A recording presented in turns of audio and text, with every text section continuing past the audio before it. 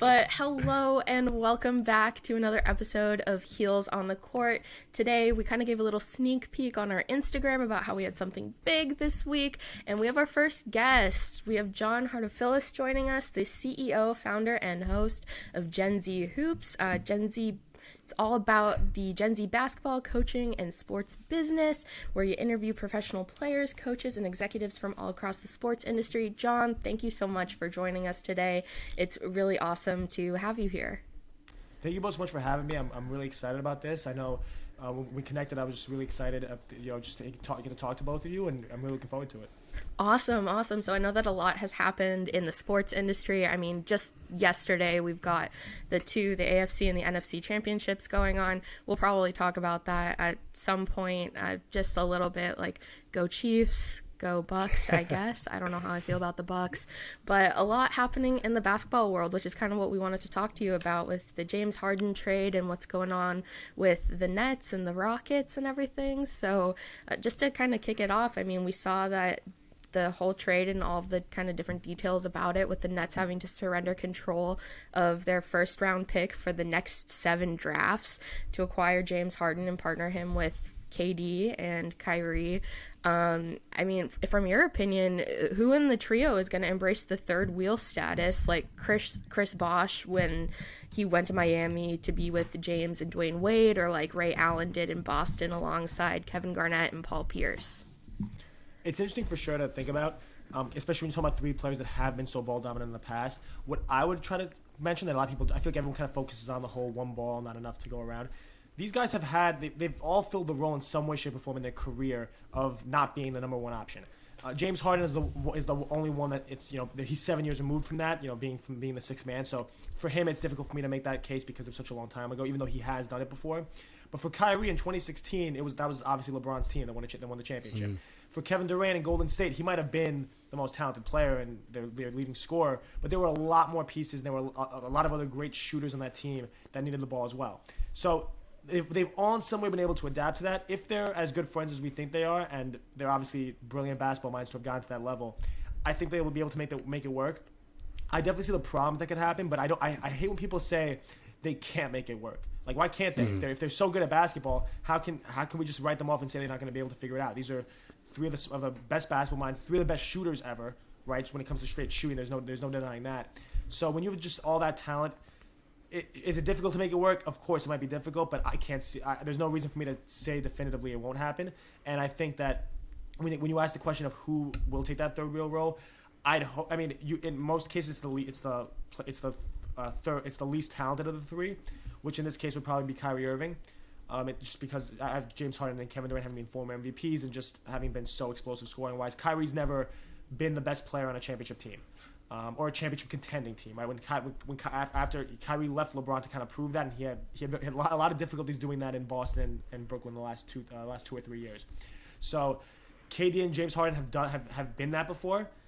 So that being the case, I think it's going to be anyone. It probably should be Kyrie. I'm not sure how it's going to work with him, and we've seen the last few weeks what his reaction to just playing basketball has been. So I don't know how it's going to be playing basketball with under these circumstances, but definitely something that I, as a New Yorker, even though I'm mostly a Knicks fan, it's something I can't wait to see. Totally. And I mean, I kind of giving a little bit of background about myself, and Sam can probably give a little bit of background about himself, but currently right now I'm in an NBA kind of build-up program. It's called the Future Sales Stars program, and basically they're teaching us everything there is to know about partnership sales and ticket sales within the NBA, working with the league office remotely. It's been great. And we've got our group chat going, and as soon as this trade talk was happening, everybody was like, so a Nets championship, what's going on? We've got the trio happening. But yeah, you brought up Kyrie kind of being the lowest player out of the 3 and kind of being at the bottom of the stack. How much can the Nets even count on Kyrie after the messy exits in Cleveland and Boston and the rocky start to this season?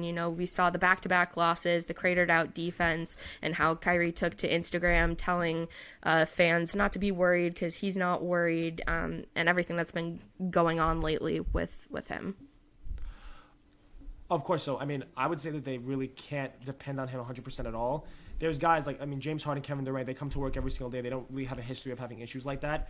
I think that Kyrie Irving has been painted in a little bit of a negative light by the media in a way that I don't think is completely fair to him. But in the same breath, he's really not helping his case that much when he's acting the way he has been acting recently.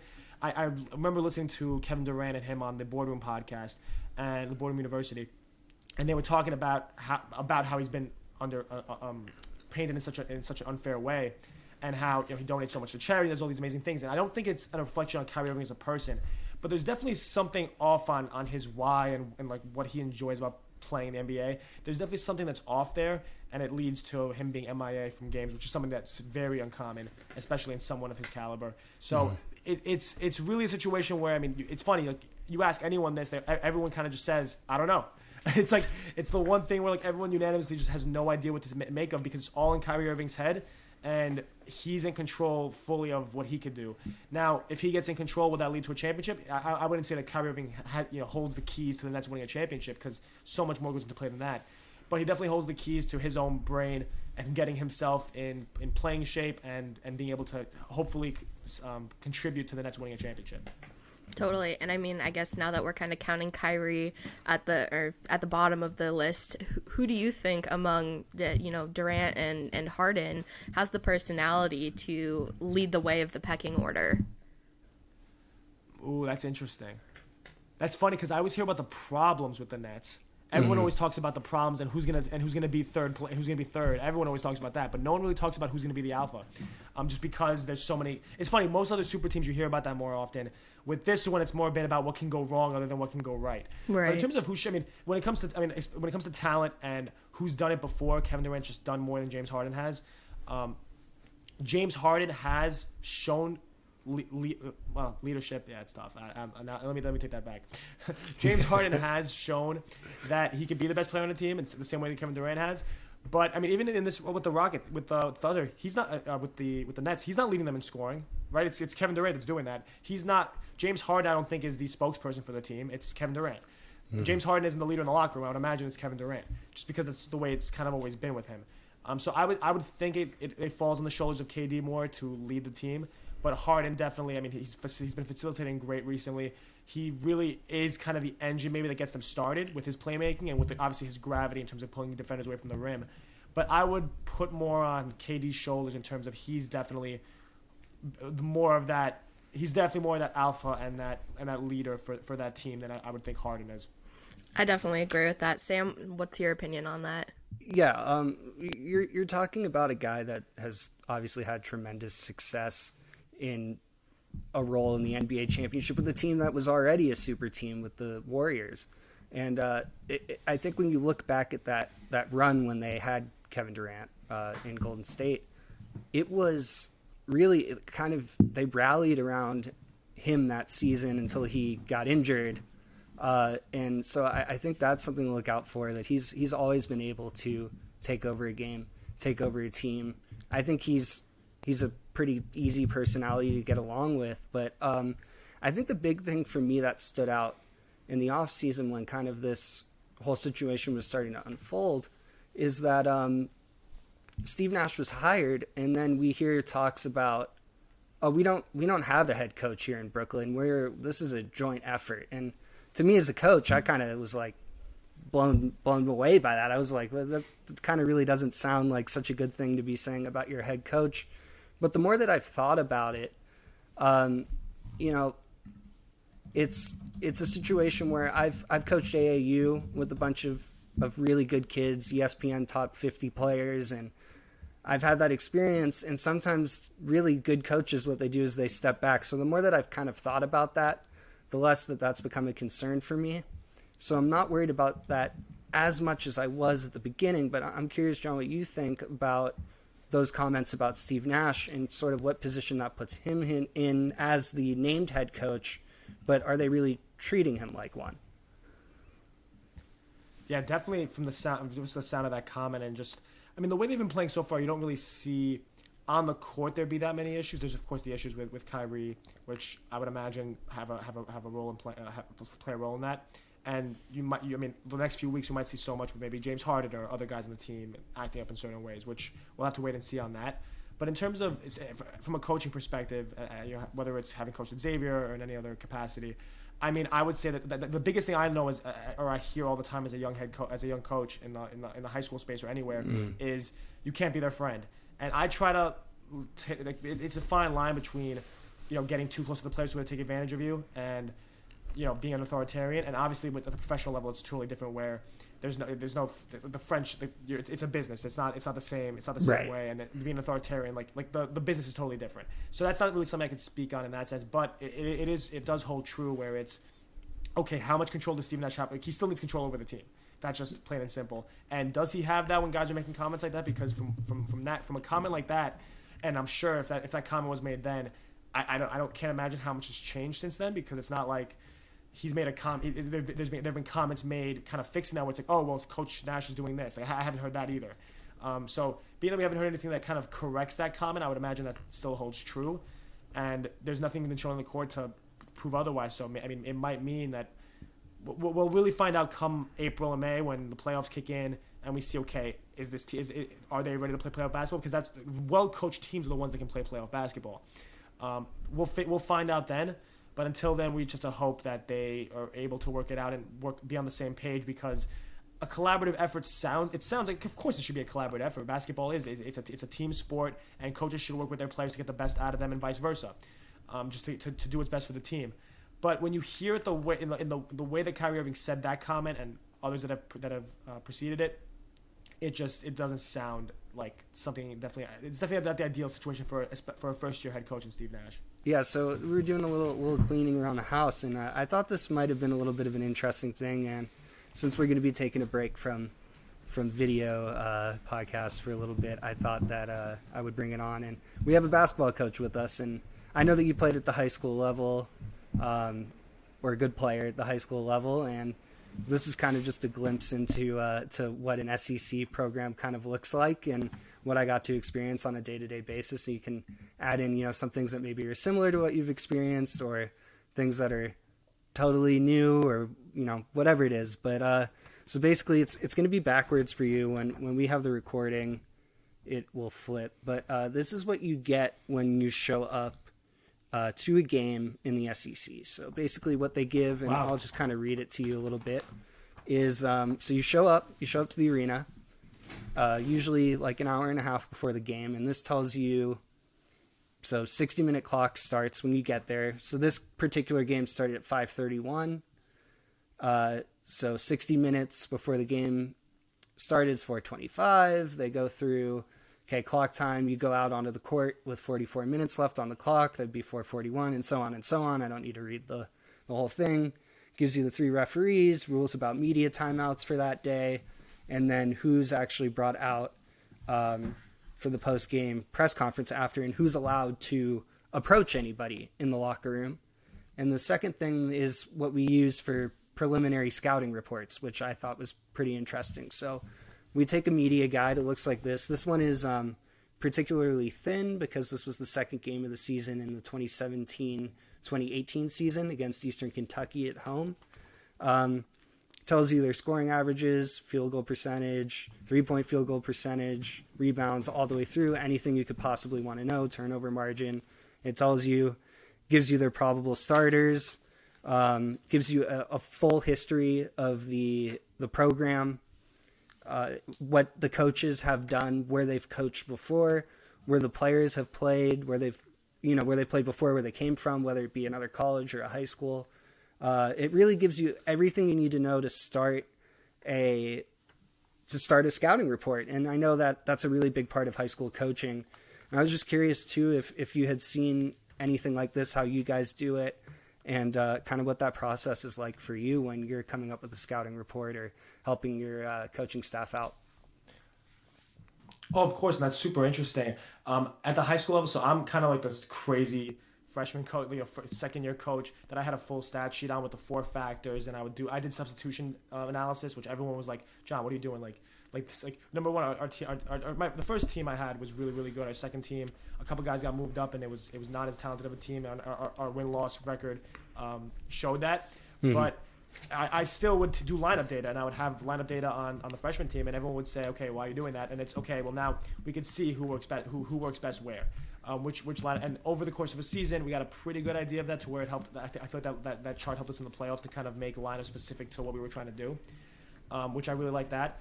The one place I really saw these kind of stats being used, and I really liked it, was with a program called TPG Scout School, which you may have heard of. They went bankrupt / don't exist anymore as of 2019.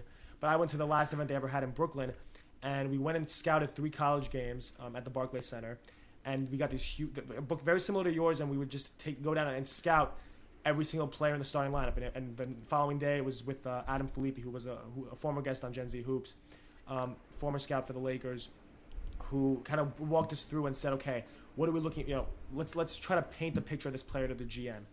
And honestly, just that entire world of scouting is very interesting to me. It's not something that I think I have a future in, but it's definitely something that it really piqued my interest. And it did make learning the scouting game and the basics of the scouting game definitely did make me a better coach, because everyone, when you're a kid or when you're first starting as a coach, you don't have to look at a layup line and say, okay, wow, this kid's making shots, this kid's not making shots, he's good, he's not good.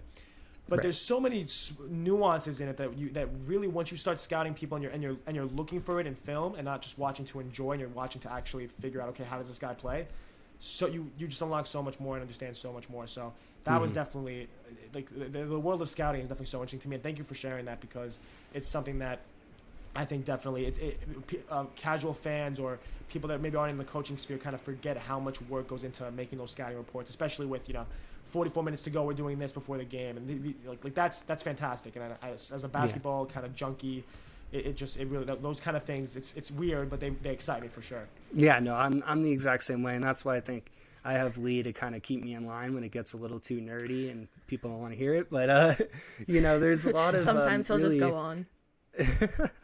But there's a lot of really interesting tools and resources in coaching that a lot of people don't really know about, and I don't know. I'm curious just to know, and just kind of having a conversation at this point. What do you guys use for film? Are you able to use film at all? How does that kind of, because that's my background is in video coordinating, and so I was really just curious, kind of just as coach to coach, how do you go about using film in your day-to-day work? 100%. So the varsity team uses Huddle. And we used to use Crossover, but then Crossover got bought out by Huddle, so we transitioned back to Huddle. And all the games are up there. They break it down for us, and then our head varsity coach goes in and messes with that. And obviously, I love going in and looking at what he sees, being having done it for 30 years, and seeing what he's able to pick apart from our rivals, and especially too, what I find super interesting is that he finds so many trends. Like he'll reference in a tape a play or a scheme that they're running now that they ran 10 years ago, and he remembers it, and he cites it in the Huddle thing, and we can go back and look at that, which I find super fascinating. So that's great. In terms of for the team that I coach, I for the first time ever, I had every single freshman game recorded. I got an iPad for this specific reason, had a whole tripod set up, and was able to record every single game, upload it to. I did it through YouTube because Huddle's very expensive, of course, especially for a team that doesn't. We weren't getting it through the school budget. So I would upload them all to YouTube in a private playlist, private links to where you needed the link to view the playlist, and I would have to send it out to every single player. They'd all be able to watch their games. They'd be able to watch the games actually on the train ride home from the game. So the game would finish. I'd pack up the iPad, go into the coach's office while we're giving our. It'd be in the office while we're giving our pep talk. It'd be uploaded before they even walked out of the gym. So they could be on the train watching film of what literally just happened. Which, if you take too long to get to separate yourself from the game, you might start to forget exactly what it felt like to make that mistake. So it's definitely something I think watching film is the best way to learn, and it's definitely the most efficient way to learn. A lot of guys don't like doing it and they get lazy with it, and it's boring. But when you find guys that really appreciate the game and really love getting better in whatever way they can, they'll definitely make time for it. Yeah, and I'll tell you from having worked with Terrence Davis and Brian Tyree. Two guys that, Terrence Davis with the Raptors, and then Brian Tyree kind of, I think he probably would have stuck on with an NBA roster had we had a full offseason. It's just, those guys are so invested in what they do, and when you see a high school kid that is that invested at the same level as an NBA player, it really is cool. So for me, just having transitioned from from the college game to the high school game, and then you see that same love for the game. It's really a cool thing, and then you're able to maybe not always compare the physical abilities of one kid to a kid that's now in the NBA that you worked with, but you're able to kind of just compare the love, the tenacity, the work ethic of these players, and you start to realize that every kid is capable of putting in that much effort. It's just how much they really love to do it. And that's great what you guys have going on. I think that's really good stuff, and I'm all for film. I'm all about film, and really, really, really fantastic stuff. I love to hear that when I talk to fellow high school coaches. Oh, for sure. I'm always with film. I'm a huge football fan. Even though I work with the NBA, I'm huge on football and love watching games every week. But I keep finding it funny how people are holding their play sheets in front of their mouths, even though all the coaches on the sidelines are wearing masks and everything like that. Just speaking of film, like trying to make sure that people aren't reading lips and things like that. But I just think it's too funny. But before we get any deeper into anything like super crazy with basketball, because I know that Sam could probably ramble on and on and on about everything, we want to open up the floor just with the last couple of minutes that we do have for anything that you might want to talk about. I know that previously we kind of talked about, usually you talk about how you've used LinkedIn over the summer to network with all of the past players and coaches that you've had on your show, if you wanted to talk about that, but the floor is open for anything that you want to talk about, John. Oh, for sure. I mean, I can definitely talk about the LinkedIn stuff because I feel like that's something that most people find unique because no one ever talks about LinkedIn. I feel like it's a very underutilized platform and there's so much potential to really find success with it. Look, the stereotype about LinkedIn is that it's number one, super professional and you need to be a businessman to use it or something to that effect. And B is that all you get is people asking you to buy their product, which is true. It does happen a lot. But I do see a lot of real huge positives with LinkedIn because for me at least, at the start of my show, the whole reasoning behind the show was that I'd met with someone at NBA Entertainment before the pandemic, and he basically looked at it wasn't really a job interview, more so it was through a connection at Xavier, and I got to meet him just to kind of get to get introduced. And he looked at my resume and said, "Why is lifeguarding on here? Why is your volunteer work on here?" And I said, "Oh, well, that's I'm not." Well, I said it in a better way, of course, at the time, but that I'm 19 and that's what I've done so far. He goes, "Well," he's like, "You need to prove to us that you're a freak, that you're a basketball aficionado, that you love the game, because everyone can say it." Right, I can come on the show and tell you as many times as I want that I love the game and that I'm passionate and that I watch it all the time. But what does that mean to you? Anyone could say that. What I need to prove is, okay, how can I prove it? Adam Filippi from the Scout School event, he had said that he would carry around scouting reports everywhere he went and have those to show for it. If you asked him, what do you know about the international game? Because his whole thing was being an international scout, he would say, okay, here's my entire portfolio of 100 scouting reports that I've done. For me, I have an advantage because it's in 2021, I'm able to just show a podcast on my phone and say, okay, now I can say, look at the kind of guests I've spoken to, who I've interacted with, and what I've learned from that. Because not that I know the game, not that I'm a basketball genius now, but I have at least something to point to and show that say, you know what, I know something about the game, or that I know something about networking with people, or getting guests to like me to end up coming on the show. So when it comes to something like that's kind of what the transition with LinkedIn and what was so powerful was I needed a guest because I was doing these player breakdowns to show how I knew the game and realized that it wasn't interesting. I needed someone, I needed a guest to come on and have their audience, have their story, have something unique to talk about. So how am I going to do that though? I have no connections outside of that. I can bring on my old high school coach. I can bring on one of my old trainers was on the Greek national team, and that's cool. But at a certain point, I need to start getting people that I don't know and networking, which is a scary word for college students everywhere because we hear it shoved down our throats all the time. But really, it's okay. If I DM any of my guests and I would say, hey, can you come on my podcast? They likely wouldn't even have seen it because it would have been in their requests on Instagram. But if they did, they get so many of those a day. It really wouldn't have been unique, and they would have seen my Instagram, like my personal Instagram. It's just weird. Like that's really not how those things happen. On Instagram, if you're verified, sure, that's easier. But for me, it wasn't going to happen. On LinkedIn, though, LinkedIn's built for professionals. So with all these coaches, they're on LinkedIn for the purpose of networking, for the purpose of getting their name out there, for the purpose of building a brand for themselves. When I would come with a unique pitch, like, hi, I host a Gen Z basketball podcast. I'm a 20-year-old high school coach. I was able to use my age as really a tool to tell more about myself in a way that on LinkedIn it was kind of permittable for me to do so. that wouldn't have been available on other platforms. And then kind of my biggest tip on like the crazy thing I do on LinkedIn, really to help with all these guests is, I started off with 50 connections around June. They were all my closest friends. A few months later, I probably had broken. It probably took me about 2 months to break 1,000, and then now I'm closing in on 3,000. We'll see, and they're all basketball professionals. And the reason being that it's been able to grow at such a rate is because I went through every single team, right? Every NBA team, every WNBA team, every EuroLeague team, every G League team, ESPN, The Ringer, Nike, New Balance, everything I could find, every basketball related company I could find on LinkedIn, and connected with everyone on their page. Now, of course, not everyone's going to connect with me back, so now I have to get creative. How do I make them connect with me? Well, there's a couple of reasons. I can leave them a personalized note, which takes some time, but if I really want them, that's the step I'm going to have to take. Or B, if just by over time, I'll accumulate more mutuals with them. If I have 2 mutuals with someone, it's not surprising they're not going to connect with me. If I have 150, though, because I've done it so many times, now the chances go up. Now, on Instagram, when someone doesn't follow you back, you unfollow and refollow as many times as you want to remind them, hey, follow me back, follow me back. LinkedIn's smart, and they don't want you doing that, so what they do is when you withdraw a connection request, they make you wait 3 weeks to give it back. Fine. LinkedIn's trying to stop me. It's not going to work.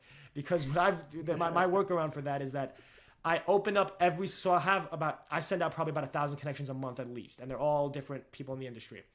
I open up all 1,000 of those in new tabs, obviously one by one because my computer would burst into flames if I didn't segment it. But I have them all open in new tabs. I save them as bookmarks, right, in a folder titled the day that it happened. So today's the 25th. If I did a wave of them today, they'd be in a folder called the 25th, and then 3 weeks from now, sometime in the 20s of February, I'd go back in there and connect with them all again. And hey, guess what? In the meantime, what probably ended up happening was I grew the show even more and had some more cool guests on, so the show's more lucrative.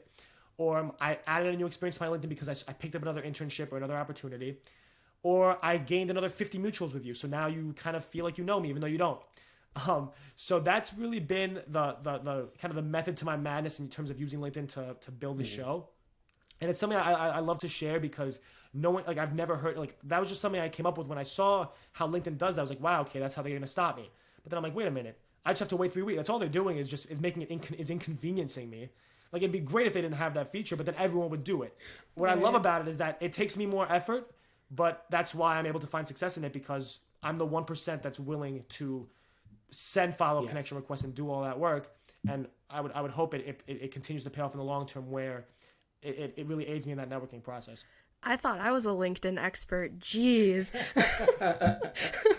Now I'm just like, I got to write all this down. Luckily, we've got this on recording so I can reference it later. I'm trying to send out as many LinkedIn requests as I can right now. Still trying to learn about like all these different industry, like especially with, I'm trying to go to law school. I'm studying for my JD and everything. Want to get into sports and law entertainment, like all that kind of stuff. And I'm just trying to add everyone I can. And I think that it's also really interesting that in a lot of different types of like career paths, a lot of people, like some people aren't as open to helping like as others. And I think that the sports industry is one of those industries where people are really willing to like help you out if you're young and you're trying to break into the industry.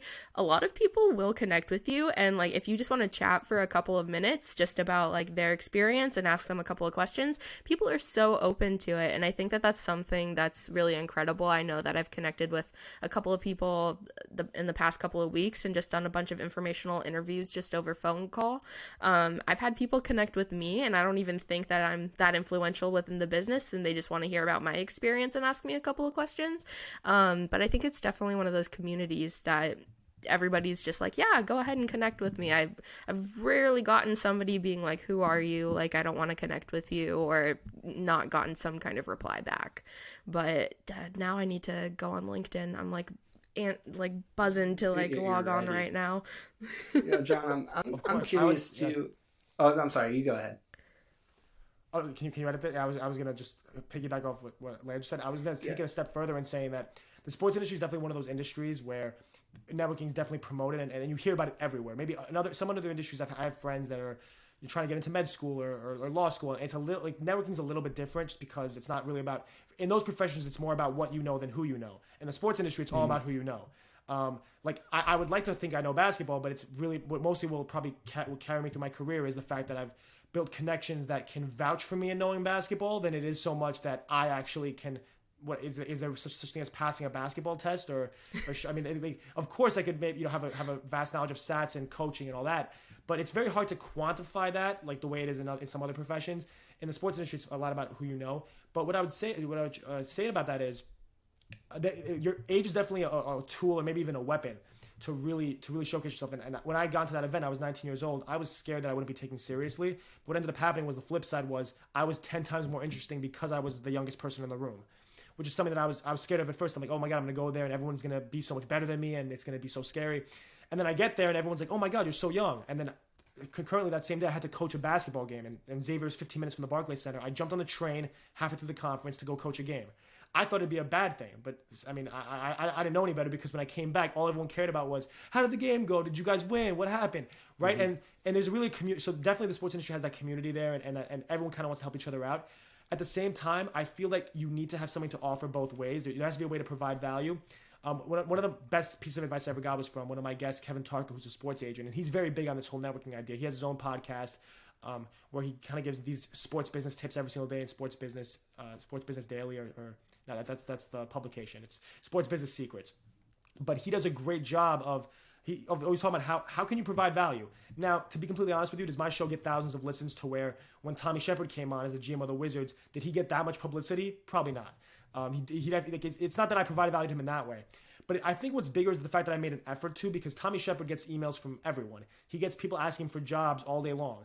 I had people in my sports business club ask me, hey, can you send Tom an email asking for a job for me? And I was like, that's not, like, he's never going to respond to that. That's just not how it works. If I reached out to Tommy Shepard and said, hey, Tommy, I'm John, I'm 19, I'm from whatever, I'm super passionate about basketball, can I get a job? There's no way he'd ever respond to me, ever, in a million years. Because there's probably keywords. When someone says, can I get, it probably immediately goes to the spam folder. He probably has that set up somewhere. Because that's all he gets asked. Right. But because I kind of offered him something, even though it wasn't, like I said, in the grand scheme of things, my show doesn't get thousands of listens, it was still an attempt at saying, hey, Tommy, how can I provide you value? Let me try, here's a platform I created. I'm trying my best to do something that helps both of us. That's what made him respond. And that's the same thing with all my guests. There's so many of my guests where if I ask them for a job or for advice, they might be willing to respond. They also might not. So it really goes both ways. And that's something where I think that it's another thing, like I said, with the LinkedIn messaging for it allows people that really will go that step above to really stand out. Mm-hmm. So what's your big goal? What is it that you want to achieve in the basketball world? If you don't know right now, that's totally fine. But I'm really curious about, if you had it your way, how would things pan out for you? So my immediate answer to this is always I want to be an NBA GM, and I mean it's really not something that I'm 100% confident in being so young. I know I can change my career 10 times in the next 5 years and be 100% okay, and that's the beauty of having that the advantage of being young, of course. I'm taking a referee. Once we get off this call, I have a referee class at 7:00. I don't plan on being a referee, but I want to learn about that. But I am confident though that if I wanted to become a referee and I dropped everything and tried to do that, I could be a really good referee. And if I dropped everything, went into refereeing, and then realized that wasn't going for me, and I went back into coaching, I'd be just fine. Or maybe I just said, basketball's not for me, and I did something else. I'd still be okay. That's not going to happen. Basketball's my life. I'm fully committed to the game. But if that were to happen, I'm confident that that's the perk of being young. If I was 60 years old, I probably wouldn't be able to have the same confidence and say I could change my careers that easily. But still, that's I do try to keep it flexible. But the quick answer for me is to be an NBA GM, just because that's the pinnacle. And that's the hardest thing, and that's what everyone, if you ask anyone that really has no idea, it's someone that's into sports, and you ask everyone wants to be a GM. Everyone, because that's just, you're the gatekeeper. And the way Tommy Shepard explained it was, I'm the gatekeeper of a team, and I thought, wow, that's so cool. Like, everything, like, the idea of being, like, the caretaker for a team, and, like, everything about that team goes, stops and ends with you. That's insane to me. And of course, that gets me excited, but maybe once I actually get there and I'm an assistant or I'm an intern in the front office, where I think the front office is for me, maybe once I'm actually there and I'm there in person, it ends up not being for me. But I'm pretty confident that that's where I want to go. That's amazing. I don't have any hiring power or anything. I'm not like an important person, but like I want to hire John for something. I don't know what it is, but I want to hire him. You're hired. Like I don't know what for, but that like nailed it. I'm just like, yeah, this kid is. I'm like, and I say kid, I'm like what 4 years older than him, and I feel like I'm like 30 years older.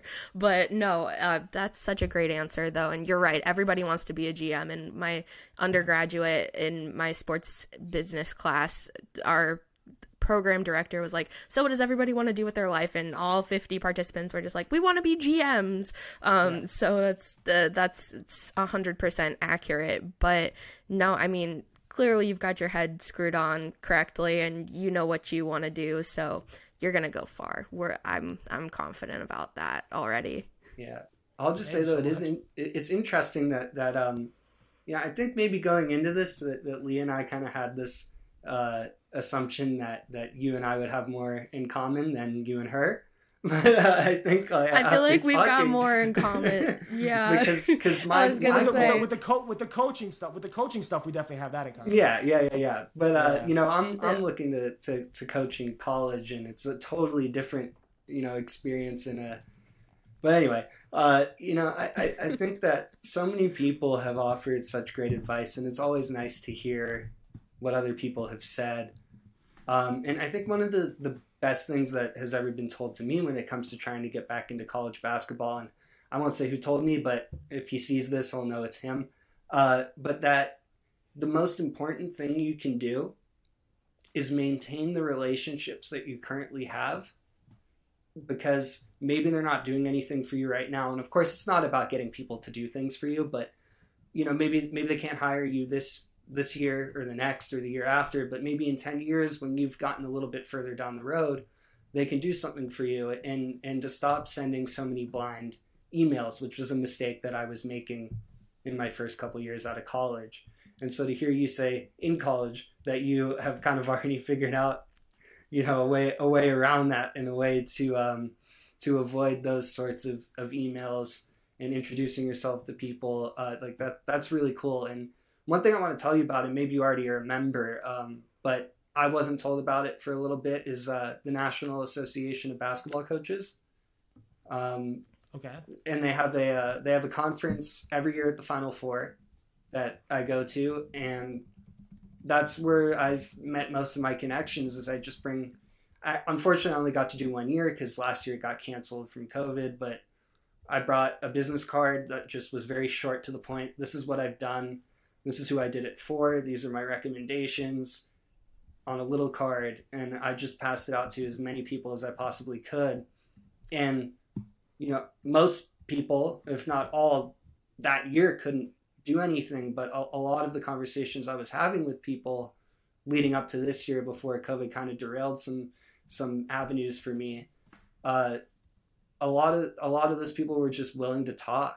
And so it's a really cool thing if you ever get a chance to go do that, especially if the Final Four ever comes into your area, which it very well could. I guess that's another thing to get into another time, of what kind of stadiums they'll do the Final Four in and which ones they won't. But, it's really something that was worth the time, the money, everything to go and experience that. And just to see a Final Four was really cool. And so that's something I would suggest you. They have a lot of really cool resources, and I actually don't think it's too late to sign up if you want to do it virtually this year. They're doing it.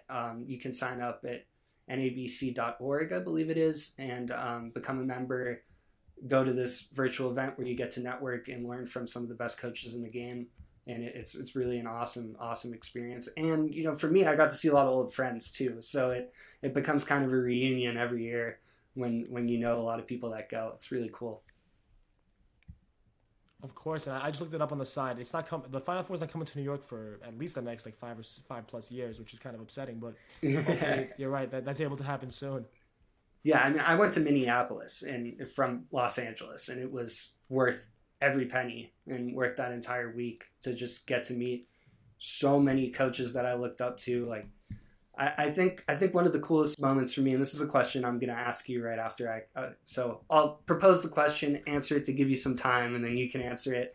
But kind of a moment where you felt, I don't want to say you didn't belong, but just like kind of a moment where you felt like, wow, this is a really cool thing that's happening to me right now. And for me, it was when I met Coach Josh Pastner from Georgia Tech. I saw him on an elevator at this conference, and poor guy, probably thought I was stalking him. He was like on the phone with his wife or something. And I followed him up and down the escalator, and eventually I was just like, I'm sorry, Coach Pastner, I got to interrupt you for a minute. I got to introduce myself.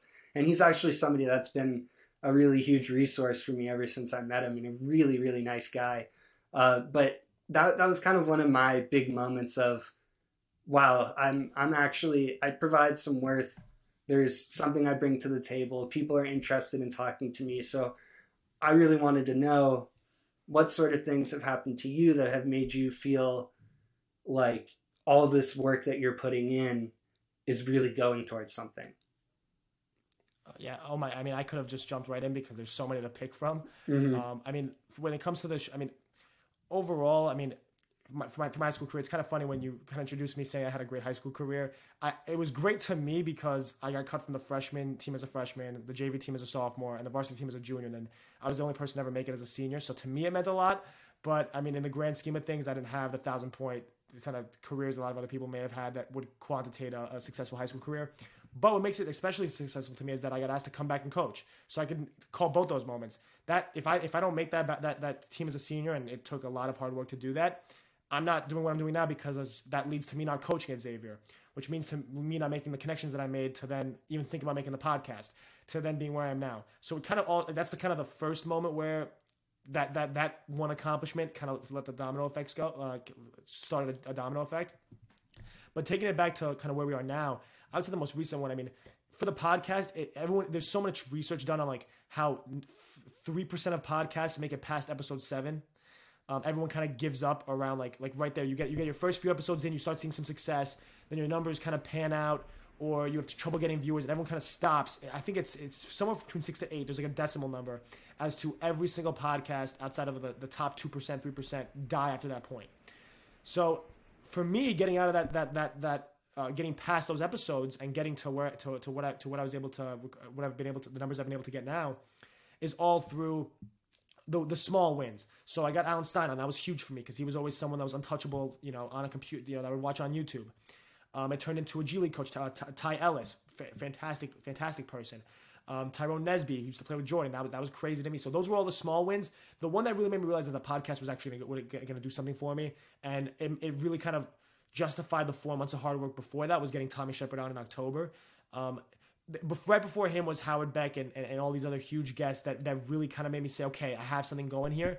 But once I actually had one of the 30 people on the planet that has the job I would hope to be in the future, and that all my friends, all they say is I want to be a GM.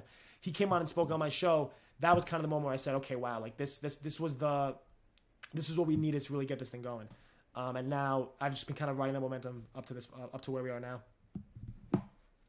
All I can think about is how this is episode 8 for us, and I'm just like, oh, we made it. Oh my god! No, yeah, you're right there. No, but this is so the question. I mean, what do you guys? I mean, a lot of shows, right? People in your position would quit right now, right? Yeah. It just happens. There's the numbers on that are staggering. But once you guys get to 15, you're unstoppable. I promise. Like it's a wrap. Yeah, and I think that, I mean, speaking for myself, I don't know how Sam feels about what we've been doing, but I've been having a lot of fun, and, I'm super passionate about what we have been talking about, and I find it just interesting to hear Sam's opinion. I mean, I've known Sam since, we're 24 now. I've known him since I was probably 12 or 13. And I don't think that, at the time that we met, I definitely wasn't interested in working in the sports industry. I didn't know what I was going to be doing, but it definitely wasn't sports. And now we're kind of on like parallel trajectories in our careers, I feel like. And it's just been interesting to hear his point of view. It's awesome to be able to have guests like yourself come on and hear your story and hear what you've been going through and what you're passionate about in the industry. So I think we'll definitely make it to 15. Whether or not it's a successful 15 is yet to be debated, but we'll make it to 15 15 episodes. I can't wait to see you guys get there. Oh my god. Appreciate it. So thanks for coming on. We usually end like around 45 minutes and we're there, but before you go, quick Super Bowl prediction. Yes, Super Bowl. So I'm a little biased because Levante David is one of the athletes affiliated with X2, which is the sports drink company I help work for, like with Kawhi Leonard. So I'm a little biased in saying that I want the Bucks to win. I think they'll win. Obviously it would be huge for Tom Brady, but in terms of just what the Chiefs have done, I mean, just in my short stint of being really big on football in the last 2-3 years, you really can't count the Chiefs out and be like, okay, well they you know they're gonna go down 20 when the team comes back from down 24-0 in a playoff game, or you know they're on the ropes so many times, they keep on coming back and having such an explosive offense and a great quarterback and just really everything you need to win a Super Bowl. It's tough to say that they're gonna lose. So I would have to pick the Chiefs, but I hope this podcast comes out afterwards, so I'm not held accountable. So I'm not held accountable if Levante wins. So Levante's not mad at me. We're holding you accountable. You heard it here first, folks. John Hartofilis says that the Chiefs are going to win the Super Bowl. Levante, please forgive me. But Go ahead. And well, thank you so much. I'm calling it how I see it, Levante. I'm sorry. Well, thank you so much, John, for coming onto the podcast. All you listeners out there, make sure that you check out John's podcast, Gen Z Hoops. Make sure you give it a listen. Can you find it anywhere you find podcasts, John? Yep. I'm in some distribution networks in like Japan and India, just for SEO purposes. So you can pretty much find it anywhere. It's like really I'm trying to get bigger on YouTube with the video version. But like mainly the main things are, of course, Apple Podcasts and Spotify. For sure. So everybody go to Spotify. Make sure that you hit that subscription button or whatever it is on Spotify and Apple Play, whatever. I don't have Apple Music. But John, thank you again so much. And tune in next week for another episode of Heels on the Court.